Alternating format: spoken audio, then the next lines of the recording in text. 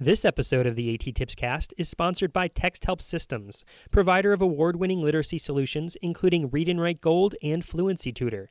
For more information, go to www.texthelp.com. That's www.texthelp.com.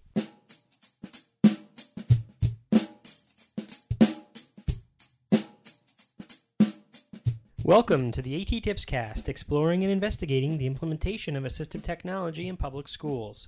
I'm your host, Chris Bouguet. This is episode number 60, the final episode of Season 3 of the AT Tips Cast, recorded on July 4th, 2010. Happy Independence Day, everybody. Well, everyone, this is it for Season 3. I'll be taking a break from producing new AT Tips Cast episodes until October or so. This being the last episode of the season, I wanted to leave you with something special, something a little bit different, so here's what I did. I keep an archive of every evaluation I've ever completed, both individual evaluations and classroom evaluations. For this episode, I went through a bunch of my old evaluations and picked out 3 recommendations that I thought might be useful and interesting.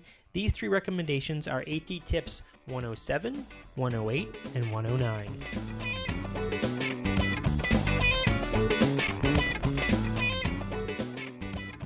Random recommendation number 1. While doing an evaluation for an autism classroom with students in grades K through 2, one of the goals many of the students had in common was to sort and match objects based on function. Basically, a number of the students shared a common goal of categorization. Therefore, the following was a recommendation in the final report. Consider the use of painting and drawing features of software to create interactive sorting and matching activities. Students can click and drag on pictures to sort, categorize, and match objects. Sorting/matching activities are some of the easiest activities to make. In MS Word 2007, a teacher could change the page orientation by going to the Page Layout tab, choosing Orientation, and choosing Landscape. Then, a teacher could draw a straight line down the center of the page by going to the Insert tab, selecting Shapes, and inserting a line to divide the page into sections. A teacher could make as many divisions as necessary to have different categories. Then, a teacher could insert a box over each category, labeling what should go in each area. Using clip art, the teacher can litter the page with pictures. In order to move the pictures around, for each picture inserted, go to the Format tab, select the position icon, then select the More Layout options, and then In Front of Text. This moves the pictures to the front, and students will be able to click and drag them around the screen. Pictures, letters, words, numbers, all can be put on the document in this fashion, and this way students can drag the items around for categorization purposes, or spelling practice, or sentence construction, or even math practice. Lucky for this classroom, they had access to an interactive whiteboard as well, making this recommendation even more effective. Students could come up and use the interactive whiteboard to do these activities. I described how to use MS Word, but a teacher could do this in PowerPoint or other programs as well. You could do Venn diagrams with circles, really the options are unlimited. So let's call drag and drop in MS Office as AT Tip 107. Random recommendation number 2. During an evaluation for a 3rd grade student, the classroom teacher explained that the student in question was having difficulty getting work done on the computer. Specifically, at home and in the grades prior to 3rd grade, the computer had only been used for fun or as a reward. The student was so accustomed to playing games on the computer that it was difficult for him to make the transition that computers could be used as a tool as well. Whenever the teacher would try to get him to write, or type out a spelling word, or anything that wasn't a game, the student would refuse. One of the suggested recommendations was to consider selecting one computer as the reinforcement computer, while all the other computers are considered work computers, in an attempt to demonstrate the delineation between the different functions of the computers.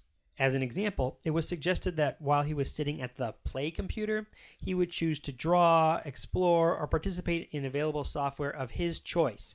But while sitting at the work computer, the expectation would be for work to be completed, as outlined by something on a checklist. Of course, there were other recommendations as well, including a behavior or motivational plan, but simply identifying the purpose of the tool helped this student recognize that the computer could be used for more than just one purpose.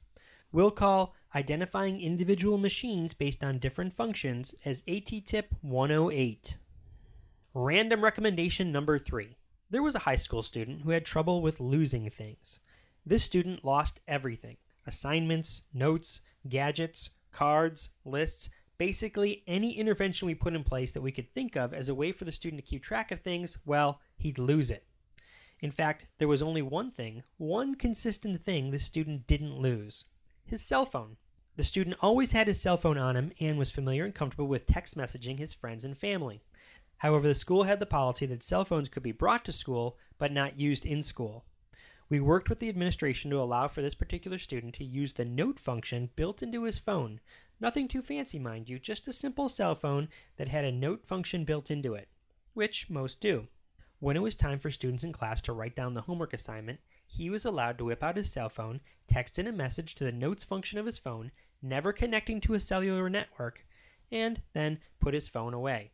Using technology that he was already familiar with solved his problem without requiring any additional training. So let's call using the notes feature of a student's own cell phone as AT Tip 109.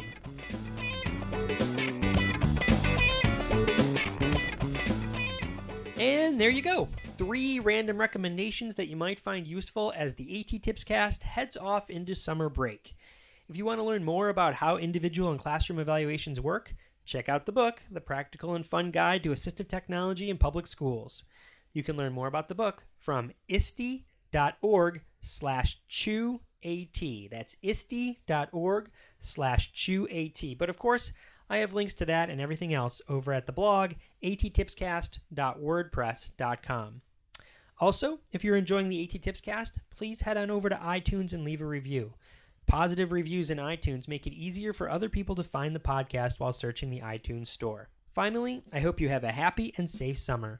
Until next time, may all your interventions be inclusive and may all your strategies be supportive. Have a great summer, everyone!